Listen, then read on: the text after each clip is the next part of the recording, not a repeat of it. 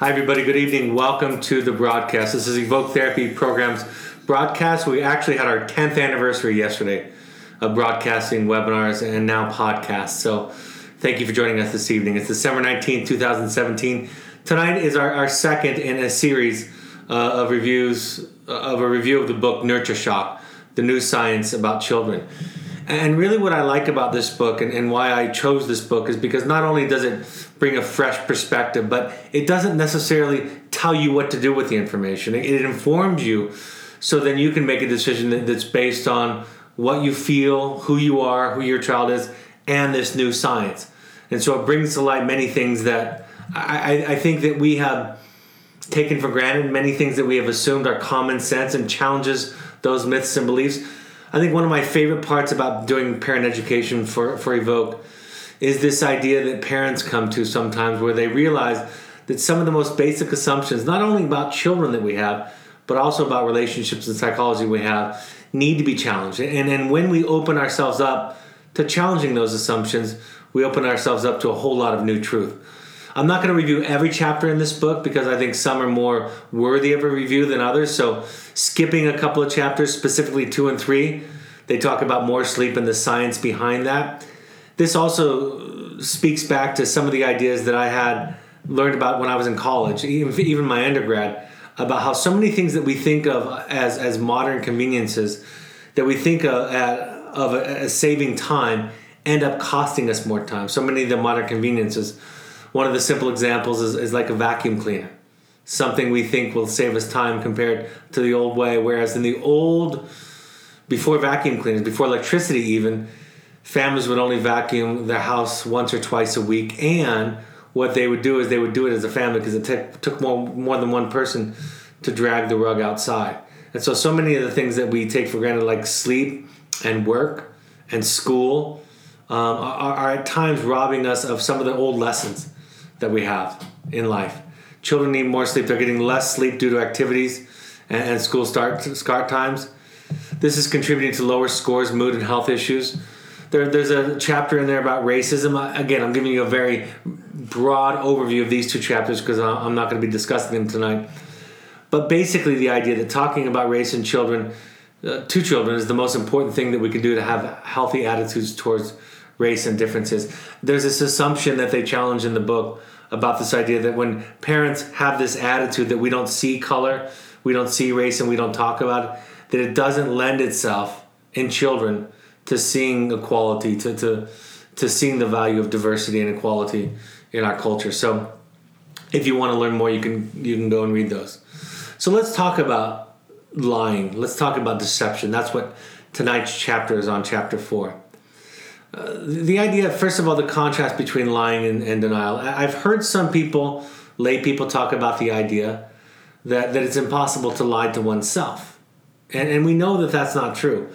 We know that one can be so motivated to not see the truth in their life that it's essentially like lying to yourself. When we talk about your child in the wilderness, we're often talking about denial when we're talking about lying. This idea that your child isn't aware of it. We talk about your child sometimes, their progress, their disclosures. When we do parent coaching with you all, we talk about it like it's a conscious process. And in many ways, it's not a conscious process. And denial is the psyche's, the self's inability to incorporate, to integrate all of one's truths. It essentially is born out of shame, right? This idea that if I am who I really am, that I won't be loved or accepted. And that's a huge fuel, a huge motivator to denial. So I want to distinguish between those things right now because I think sometimes we blur them. And often when we're giving you our reports, even when I'm teaching at times, I'm really talking about denial more than I am about lying. Lying, of course, is something we have to consider in terms of our own boundaries as parents. What are we going to be comfortable with? What are we going to challenge? What are we going to highlight? And there's some really interesting ideas in this chapter about how we as parents undermine the idea of honesty in our families. That most parents list it as one of their primary values, and yet there's so many subtleties in the research in this book that I think illustrate that we don't act as if it's one of our values. We don't act as if it's something that we value both in ourselves and in our children. And in some ways, we actually teach our children how to lie. We teach them about lying. So we'll talk about that tonight. We lie because we have anxiety. We lie because we want to please. We want to be accepted. Ultimately, we lie because we want to control somebody else, their perceptions, right? What they think about us, how they view us, right? We manage our image of them. We want them to think and feel a certain way, and that goes with exaggerations and with outright lies. Sometimes children will lie because it's a shame issue, right? I don't want to be seen as bad. I don't want to be seen as unappealing, right? There's a shame to it. And sometimes we lie because of the consequences, right? We don't want to get in trouble. That is, children don't want to get in trouble, or we as adults don't want to get in trouble. We want praise, we want attention. Some of the fascinating studies in this chapter are about how children seem to beam with a sense of pride after cheating during a research study and lying about it. But still, that praise is something that is so intoxicating to children and to us, that even to be praised for something that we are not, for an inauthentic version of ourselves, is still a very intoxicating feeling, especially for young children. And of course, the rewards that come along with it are something that we all enjoy. One of the questions that I have parents ask me all the time, and I was thinking about this while I was rereading this chapter for tonight's webinar, and I was thinking about it in terms of the question that gets asked of me so often. When I'm reporting on a child or describing a child's their behavior, their week in the wilderness to a parent, the question often comes up: is he telling the truth? Is he just selling this to us? And I think it's more subtle, more complex than that. I think what most parents are really hoping is this a lasting change? Is this evidence of a genuine change and of lasting change? Because I think a lot of children believe what they're telling us. Similar to the way a lot of us can relate to the idea when you set a New Year's resolution, when you set a goal for a diet or to watch less TV or to exercise, whatever you think it might be. At the time you make that promise to yourself even, you believe it. But does it have legs? Do you have the capacity to follow through on this? So when parents ask me about this, I say, that's not the right question to ask. Is he telling the truth, or is she telling the truth? The question requires you to take a step back and be objective and to be able to see your child. One of the messages that comes through in this chapter that is a major point that I often explain to parents is this idea. You love your child the most. That is not up for argument. But I think a lot of parents imagine that they see their child the clearest. And that is often not true. In fact, and I'll talk about this as we go, parents were the least reliable in studies when assessing whether or not children were telling the truth. They were the least capable of identifying a lie versus something that was true. And they imagined that they were much better at it than they really were. And they often overestimated in their children telling the truth. So again, it asks you to take a step back. We're reviewing our dog policy at Evoke, right? To make sure that we have dogs in the field and to make sure that we're getting the right dogs in the field. One thing I've learned about reviewing this policy is that the owners of the dogs don't see their dogs as clearly as others, right? They have a Pollyannish view of their own dog. Whether or not their dog minds, annoys people, is compliant or obedient. It's hard for us when we're that close to a dog even, or to a child, to see them very clearly. And so that's one of the benefits of having your child in a program with a therapist, is they begin to provide to you another view of your child, something, maybe a perspective that you haven't been able to see yourself because you're so close to it and because you have such strong identification with them. A lot of the research in this chapter comes from a researcher named Victoria Talwat. So she contributes a lot to it. Like I said, people cannot tell when children are lying Many of the indicators of lying in adults, pupil dilation, voice pitch, etc., do not hold true for children. Right? It's almost as if they believe that they're telling the truth. A lot of parents believe that boys lie more often than girls. That's not true. The science doesn't hold up. A lot of parents, a lot of people believe that younger kids lie more often, and that's not true. Children actually, in many ways, learn to lie and become more sophisticated with it as they go. They see us as parents lying. And again, most often we would categorize these lies as white lies. But to a young child, even a mistake is seen as a lie. They paint it with one brush. There's an example in the chapter of a father who promises his son to take him to a certain activity. Finds out later that mom, because they hadn't talked about it, had already committed her son to something else that they couldn't get out of.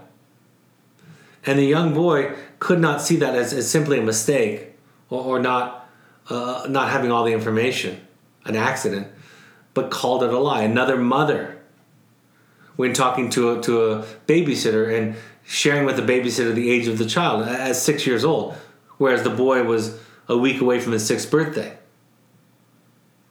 The boy got very upset with his mother on the phone call, and it was later explained that the reason he was so upset because he wasn't literally 6. And other examples of white lies that we tell. Lies that we tell to make people feel okay or to get out of awkward social situations. Children learn from that interaction that it's okay to lie if you have another's feelings in mind. If you're trying, and this is important, even if that feeling is you're trying to please a parent. In other words, if I lie to make mom and dad happy, it's okay. It falls under the same category as white lies. So, a lot of people believe that introverts lie more than others. They're quiet, not to be trusted, and that also is false. Our perceptions. Police are the worst judges of lying, less than half right. Parents can tell just about 50% of the time whether their own children are lying, and they insist that they are much better than that. Teachers can identify it about 60% of the time, but they believe and get very upset when they're not 100% accurate. And they contend that if it were their own students, they could see it. All groups that are studied are very upset by their vulnerability to not being able to tell the difference between somebody telling the truth and a lie. I love wilderness therapy. I love working with children out in the wilderness, adolescents and young adult children, and with parents, because that distance provides everybody the opportunity. Take a step back, slow down. You don't have to come to conclusions as quickly. You don't have to make decisions based on what your child is reporting. Taking a wait-and-see attitude. And one of the things that they talk about in this chapter is learning to slow down. Learning to slow down when a child tells a lie. Learning to slow down when there's a situation where we ask a child something and in their mind it's a no-win situation. If I tell the truth, I'm going to get in trouble. And so I might as well lie to get out of it. And asking something, I remember one time I asked this during an incredibly charged interaction with my son. I found out years ago when he was a young teenager that he had been unkind to somebody in the neighborhood who had a younger boy who had some developmental delays. And of course I was horrified by that. Socially I was embarrassed. Right? Personally I was hurt by that and this idea. I was angry that it was my family, my son was a part of that.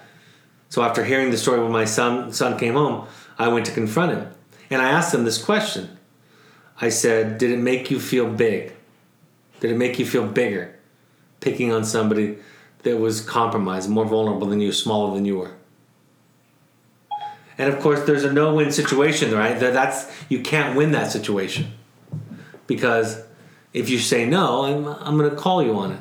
And say that, then why did you do it? And if you say yes, and he had the audacity to tell me the truth, which didn't make me feel any better, and I got more angry in reaction. Right? I set him in a situation where there was no winning in the situation. Younger children lie but admit it, starting at 3. As they grow up, they lie and deny it and extend the lie, and that starts typically at 4. One of the points that the researchers make in this book is that a lot of parents are, of course, really uncomfortable when young children lie, and they do it fairly frequently. But the fact of the matter is, most of them don't grow up to be sociopaths, right? So we need to, again, be careful, take a step back, and recognize there's some developmental issues with this, and there's some psychology with this, and there's some family dynamics with this that we can better evaluate, and I'll talk about those as we go along a little farther. Having older siblings means that children lie earlier. Knowing what a lie is and being taught and old enough to understand actually increases the likelihood of lying. Right? The more sophisticated they get, the more they tend to lie.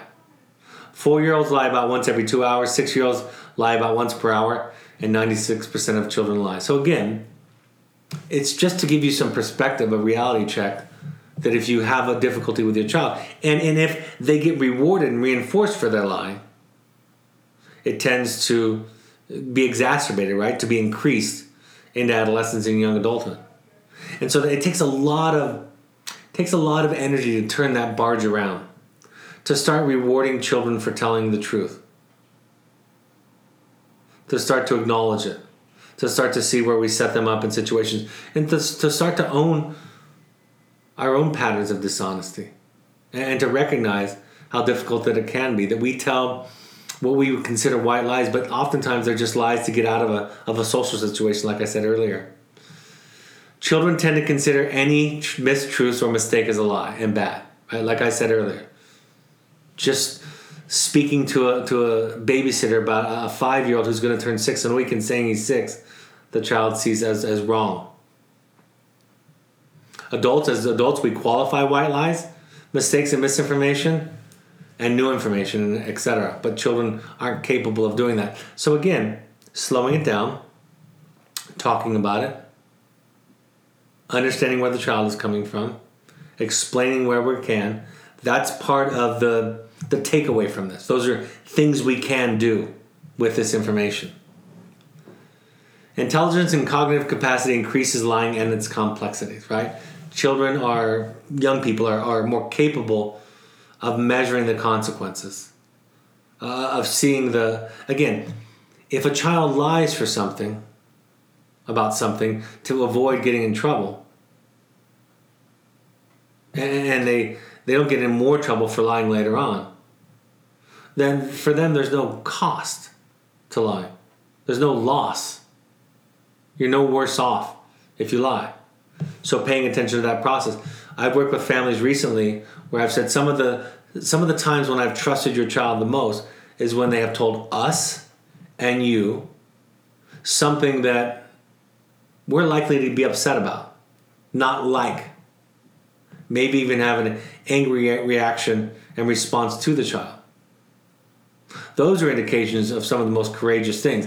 I'm always hesitant when any client, starts to try to sell something to be good.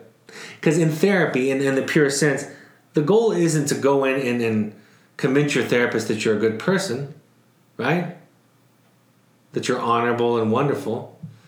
The goal is to go in there and be you and take the risk that you might have a different reaction than you had in your other contexts.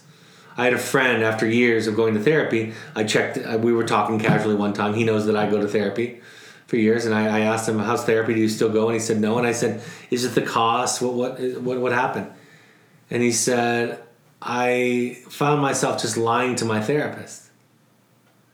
And I laughed and I said, everybody lies to their therapist. That's part of the process. And I had a client recently who said, I could pull one over on you. This is an adult client. And I said, it would be okay. That would be part of the process. Part of the process is taking the risk of showing up authentically, with the possibility that somebody could react with anger, with disappointment, with disgust, with judgment. Right? That's the challenge. So we lie to avoid consequences, both in our lives and also in the relationship. We lie to avoid hurting others. Again, I want to make this point really clear because this is the crux of a lot of my work, and it shows up in this chapter somewhat. Children, when they feel responsible to make their parents feel proud and happy, are more inclined to lie. And the story that they tell themselves is, I'm making my father and mother happy. So that's why when I talk about it's not a child's job to make a parent happy, when we can take that dynamic out of the equation, we encourage more truth-telling. My therapist has told me many times over the past 19 years, this idea that when she was raising her son, that so many people were flabbergasted by what she allowed her son to say to her. And what she would say or have a hard time explaining is, I want him to tell me the things. And sometimes he says it in an obnoxious way, but I want him to tell me when he's upset or angry with me or doesn't like me or isn't happy. Those are important. So we have to be responsible, right? Take responsibility for our own emotions as parents. They don't say it in this chapter. This is my conclusion. This is what I teach. In order to allow our children to show up and be themselves and be authentic. Even the example they use, think about a child receiving a gift that they don't like. How hard for it, how well do we do as parents in allowing them to have their natural reaction? Or do we teach them to put on a happy face, even when they're not happy with the gift?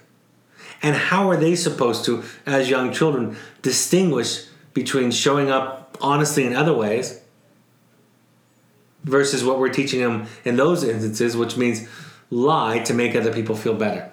So that's a very important part of this chapter, is where's the motivation? Are we unconsciously part of the process with them and encouraging them to lie? We lie to increase the power and control and decrease shame. I've talked about that. And then, of course, lying may continue both because it is reinforced, because it works, and also because it's an effective way of coping with our discomfort. Paying attention to the lies that cover up other things is important. They talk about in this chapter, when teaching or valuing honesty, can we slow down the process enough to talk about the cover-ups, right? The lies that start to extend themselves.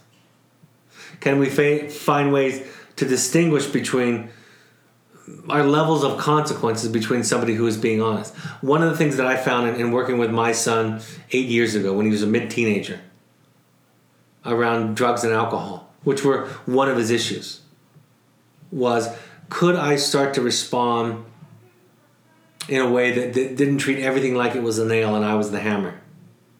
Could I open up a dialogue and listen? Could I back away from zero tolerance? I was not a parent that was at risk of denial. I was not that parent. For many of our parents, that's their challenge. That was not my challenge. My challenge was more overreacting and controlling. So I found, for me and my son and my family, I had to learn to back up a little bit and listen. And what I found was my son started to talk to me more and tell me things that were really hard to hear and very scary. And it's true at that time. And I've told him this thing to this day. I almost sent him away to another program because I was getting worried about his drug habit because he was telling me the truth. I think a lot of parents would be frightened if their children were telling them the truth. But I sensed that he was a part of the solution, that he was working towards a solution. I had a program in my back pocket. I had his consultant on the phone several times, and I was ready to pull the trigger. But I listened. And I was looking toward that long-term goal of a more honest, open relationship. And around this time, when I was almost ready to send him, and he was being honest with me, he got himself clean and sober, and has been for 8 years. Almost 9 years. Not saying that's the paradigm for everybody, but I'm saying in that instance, I slowed it down. I changed the pattern. I wanted open communication. I paid more attention to that than I did to even my fear and anxiety and to compliance, with what I wanted. They give the example, this is in one of the research study, of the boy who cried wolf story, where the wolf ends up eating the boy and the sheep also, versus the story of George Washington and the cherry tree. Of course, for lying, in the first story, the boy suffers the most horrendous consequence, right? Being eaten by the wolf. Whereas in the story of George and chopping down the cherry tree with his new hatchet, his father praises his honesty, says something along the lines of, I would rather have you tell me the truth than have 100 cherry trees. So his father paid attention to that even more.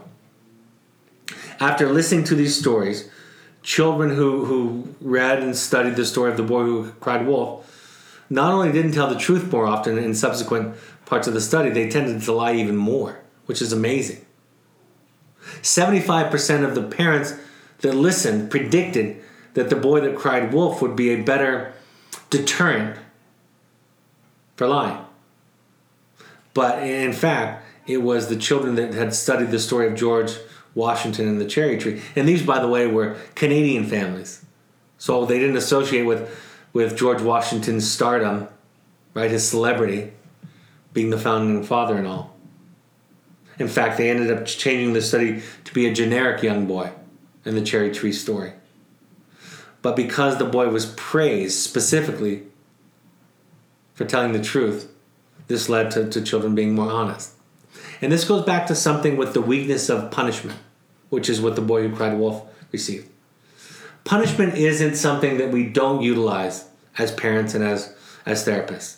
Punishment is an adverse consequence for behavior that we want to see go away, right? Subside. But the weakness of punishment, there's a few weaknesses. Number one, and I'm going off track, but it relates to this, and I think it's informative.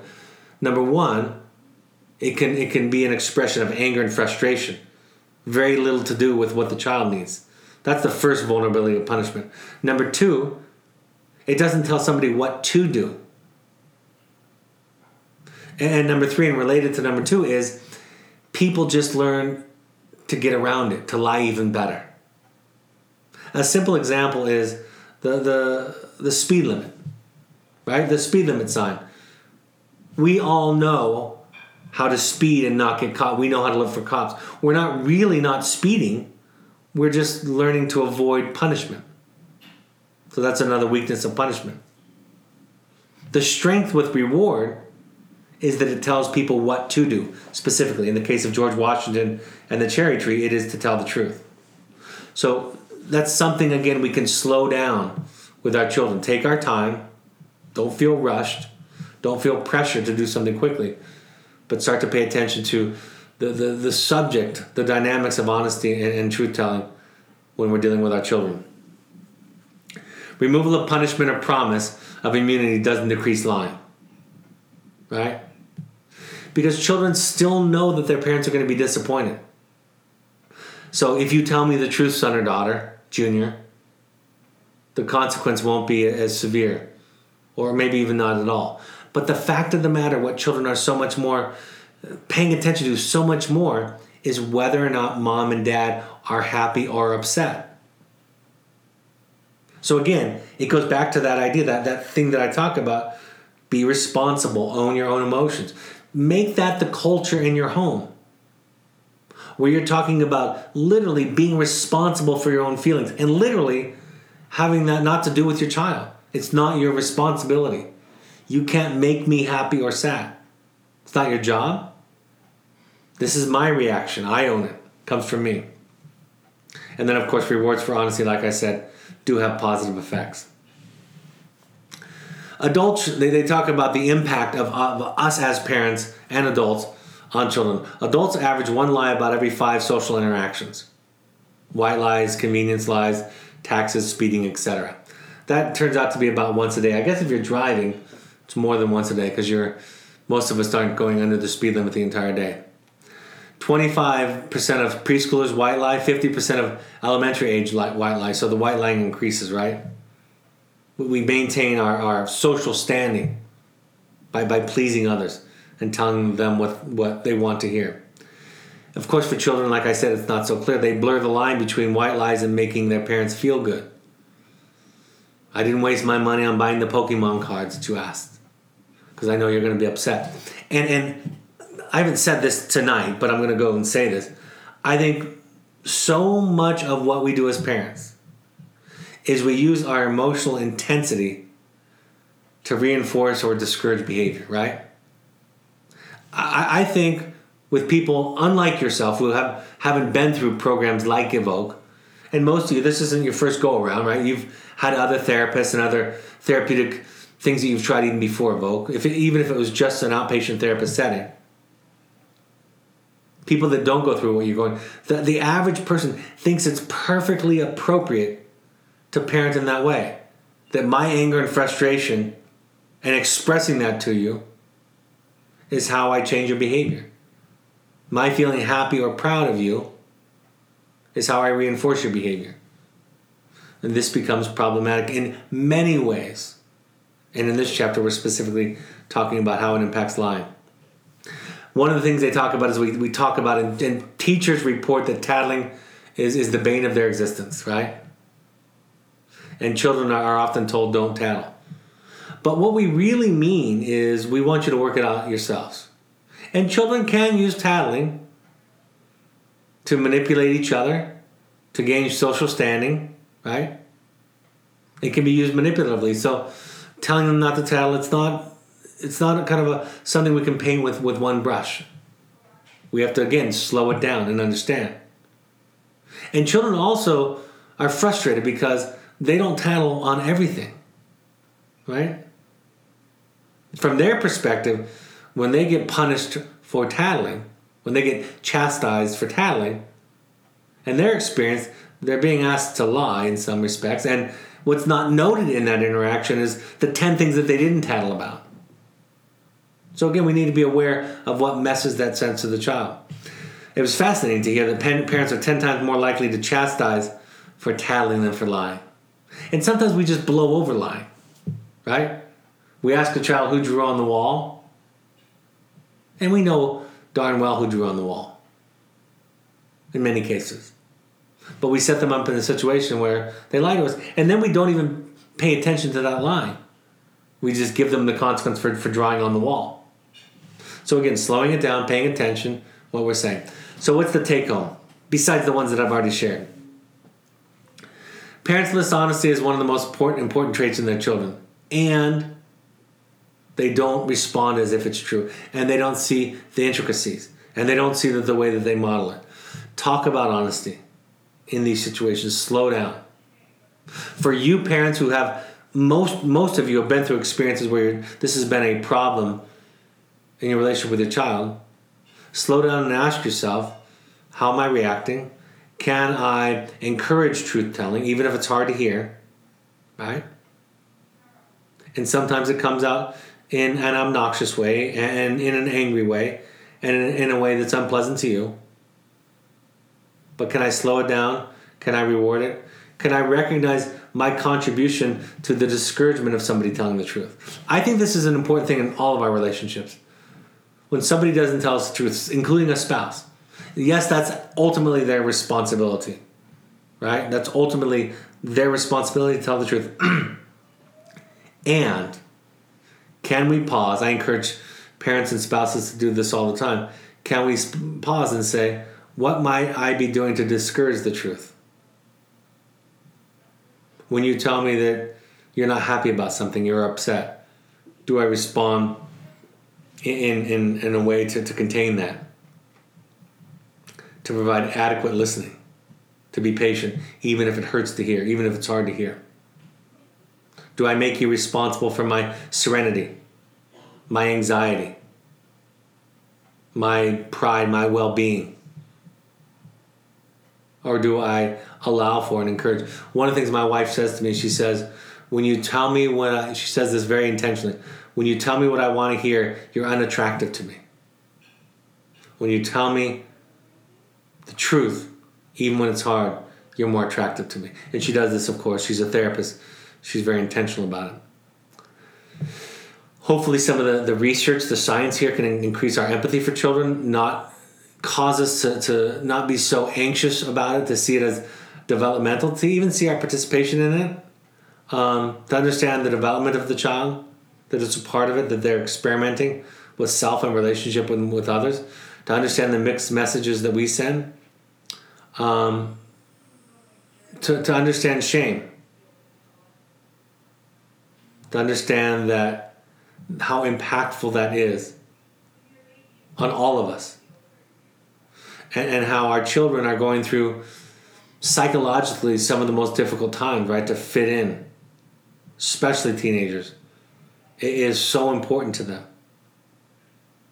And to have empathy for that, and to even own our own shame in this process. Owning your own shame and empathizing with your child and the difficulty with your own peer pressure is much, much more helpful. I tell that to parents all the time. Instead of giving your parents a lecture on peer pressure, share with them your struggles that you have today with peer pressure. Stop being a detective, right? Learn to have a parent's eye view, right? A 10,000 foot perspective. Take a step back. Stop being reactive. Start paying attention to the long moral arc in life. And when we become a detective and try to figure it out all the time. Again, there might be some people that are going to struggle with this because they tend to bury their head in the sand, right? To not see the truth. One of the things I thought fascinating about this chapter is there were so many parents, even the researcher himself talked about one example, one interaction with his child where this was the first lie that she told. And then he owned his reaction to it and how he could have done it better. And I'm thinking, really? You really think that's the first lie your 3-year-old ever told? I don't have the inclination to trust my children to tell the truth. And that's not because I'm pessimistic. Right? Because maybe I'm in touch with my own human frailty in that area and I can see it. And I don't get too attached to it one way or the other. I'm interested in the deeper process. Why are they lying? What's the shame? What's going on there? And so many, one participant in the research study that they were doing, it was fascinating. He was so eager when answering an ad in a parenting magazine to show off his honest young boy. 4-year-old, I think he was. Maybe 6, I'm not sure. He was so eager to show off his young, truth-telling son. It was this over-identification, right? It was evidence of him, his goodness of a father, that he raised a boy like this. And of course, his boy was exposed as a boy, much like all the other boys his age. And he participated in the research studies as lying. So this idea that we need our children to be a certain way for us to be good, I think that's the vulnerability that leads to denial. When we awaken, like Carl Jung says, the great psychologist says, when we awaken and get in touch with our own darkness, our own issues, the demons that we're fighting, the dragons that we're doing battle with, we have so much more compassion, empathy, and capacity to see those in others, to see that struggle in others. And then reward honesty. But don't be frozen by it, right? You don't have to grant immunity all the time.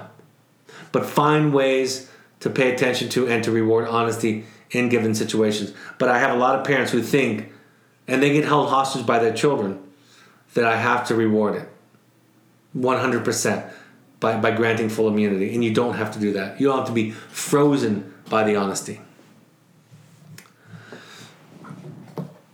I'm going to put on my reading glasses to read this. Tonight's one of those nights.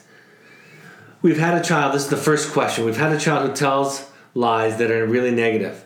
He tells people our family is in the mafia and that he has been to juvie, or that he is from the rough area of town, which he is not. How does this make sense? His lies are never, ever lies that make him look better, rather look worse. Well, and by the way, my son is 19 years old. Let me be clear. He looks worse to you. But again, you're asking the right question. But, and this goes for all of you, when you ask the question of why, I want you to ask yourself, do I mean to find the answer? Or do I really mean that I just don't like it or I don't approve of it? or it's stupid, or shameful, or I judge it.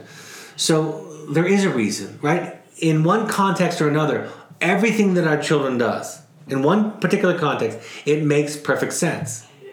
And so what your son is putting on is a bravado, a toughness, right? We call them gated gangsters, right?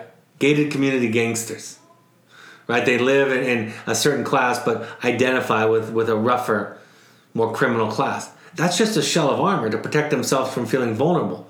If he looks mean and tough like an outlaw, then he's going to be less vulnerable to his peers. So, and in some circles, that even is cool. You know, I always used to say, my children actually said this to me last night. The way to make something uncool is for parents to like it. The best way to help, I think, take away the benefit, the secondary gain, is to understand it and to name it. So I think it's just a great example.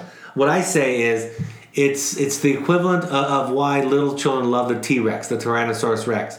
It's the most vicious predator, one of the most vicious predators that has ever walked on planet Earth.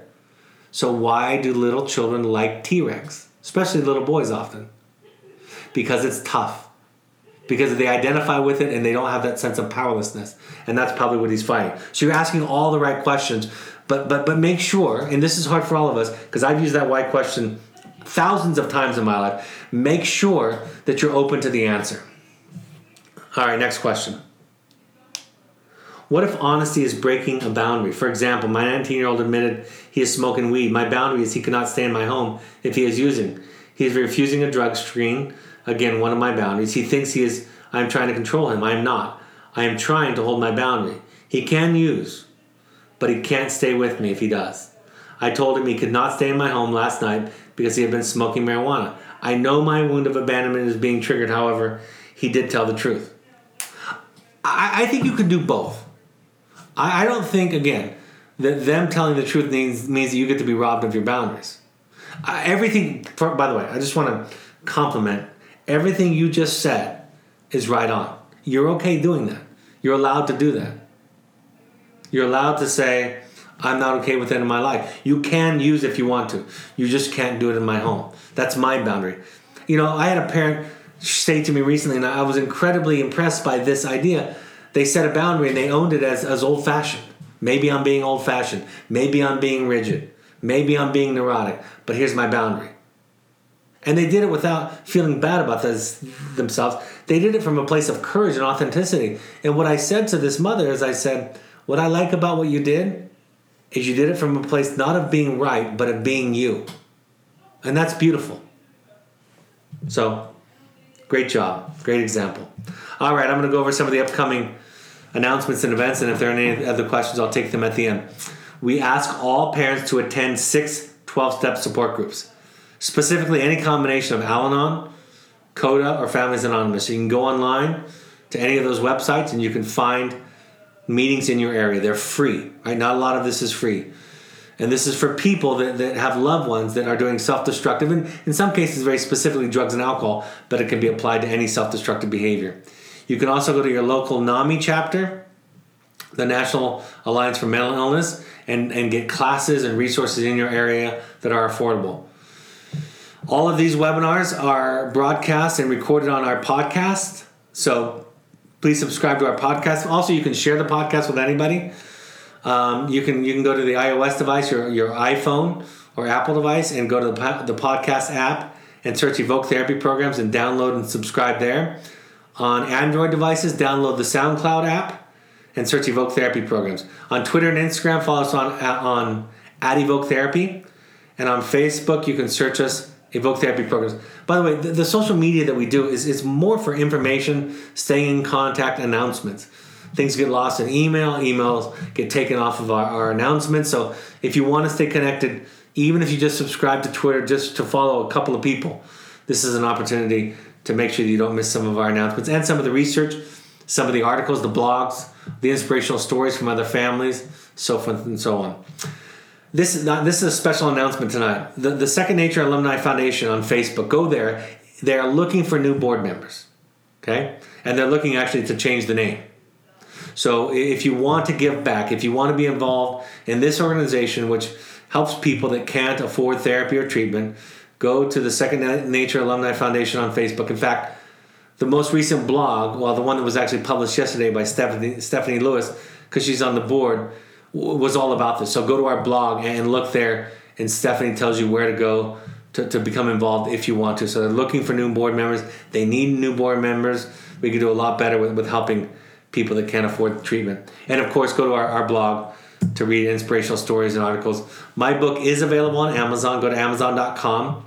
You can also go to Amazon to purchase an audio version through Audible or by buying the CD set. Workshops, we'll announce the Entrada ones coming up, but so far the next one is January 20th and 21st at Cascades. We ask all current parents, if you possibly can come, to come to at least one, and we do them about every 6 weeks, so this may fall somewhere in your stay. Contact Gail at evoketherapy.com for more information or to RSVP. The next Finding You Intensive workshop. If you want to do deeper work, these are fantastic, life-giving experiences, wonderful 4 days of your life. The next one is January 11th through 14th. For those of you on social media or who have seen the recent email blast, we just have our own new beautiful space. It's a wonderful place up in Park City, not too far from the airport, comfortable, and just a really sacred place for you to be able to do mindfulness, psychodrama, do your own deeper work if you want to do it. Contact the intensives at evoketherapy.com for more information or call admissions. If you want to do a private family intensive with me, you can also contact those same numbers. The upcoming support groups that we have on the calendar in the Bay Area, Wednesday, January 10th, 6:30 to 8. This is a special one. We're doing it in conjunction with Palo Alto Preparatory School. I'll be speaking there then, so if you want to come, email Andrea at evoketherapy.com. And then in New York City, we'll be back on Monday, January 22nd, 7 to 9 p.m. in our usual spot at the City University of New York on 365 Fifth Avenue, right across from the Empire State Building. Pursuit trips are for families or young adults who want sober fun. Any other questions before we close tonight? No other questions. Thank you for joining us on our 10-year anniversary in one day. I'm very grateful to be able to do these. We're very grateful, very happy to be able to provide these for the rest of your life. You have free subscription to these as long as you live, as long as we're doing them. You have access to these, and the podcasts are available to anybody. So thank you for joining us. Thank you for and on behalf of your children. Have a great couple of days, and I'll see you on Thursday. The next one will be part 3. I'll be talking about the science of teen rebellion from Nurture Shock. Have a great couple of days. See you in 48 hours. Take care. Bye-bye.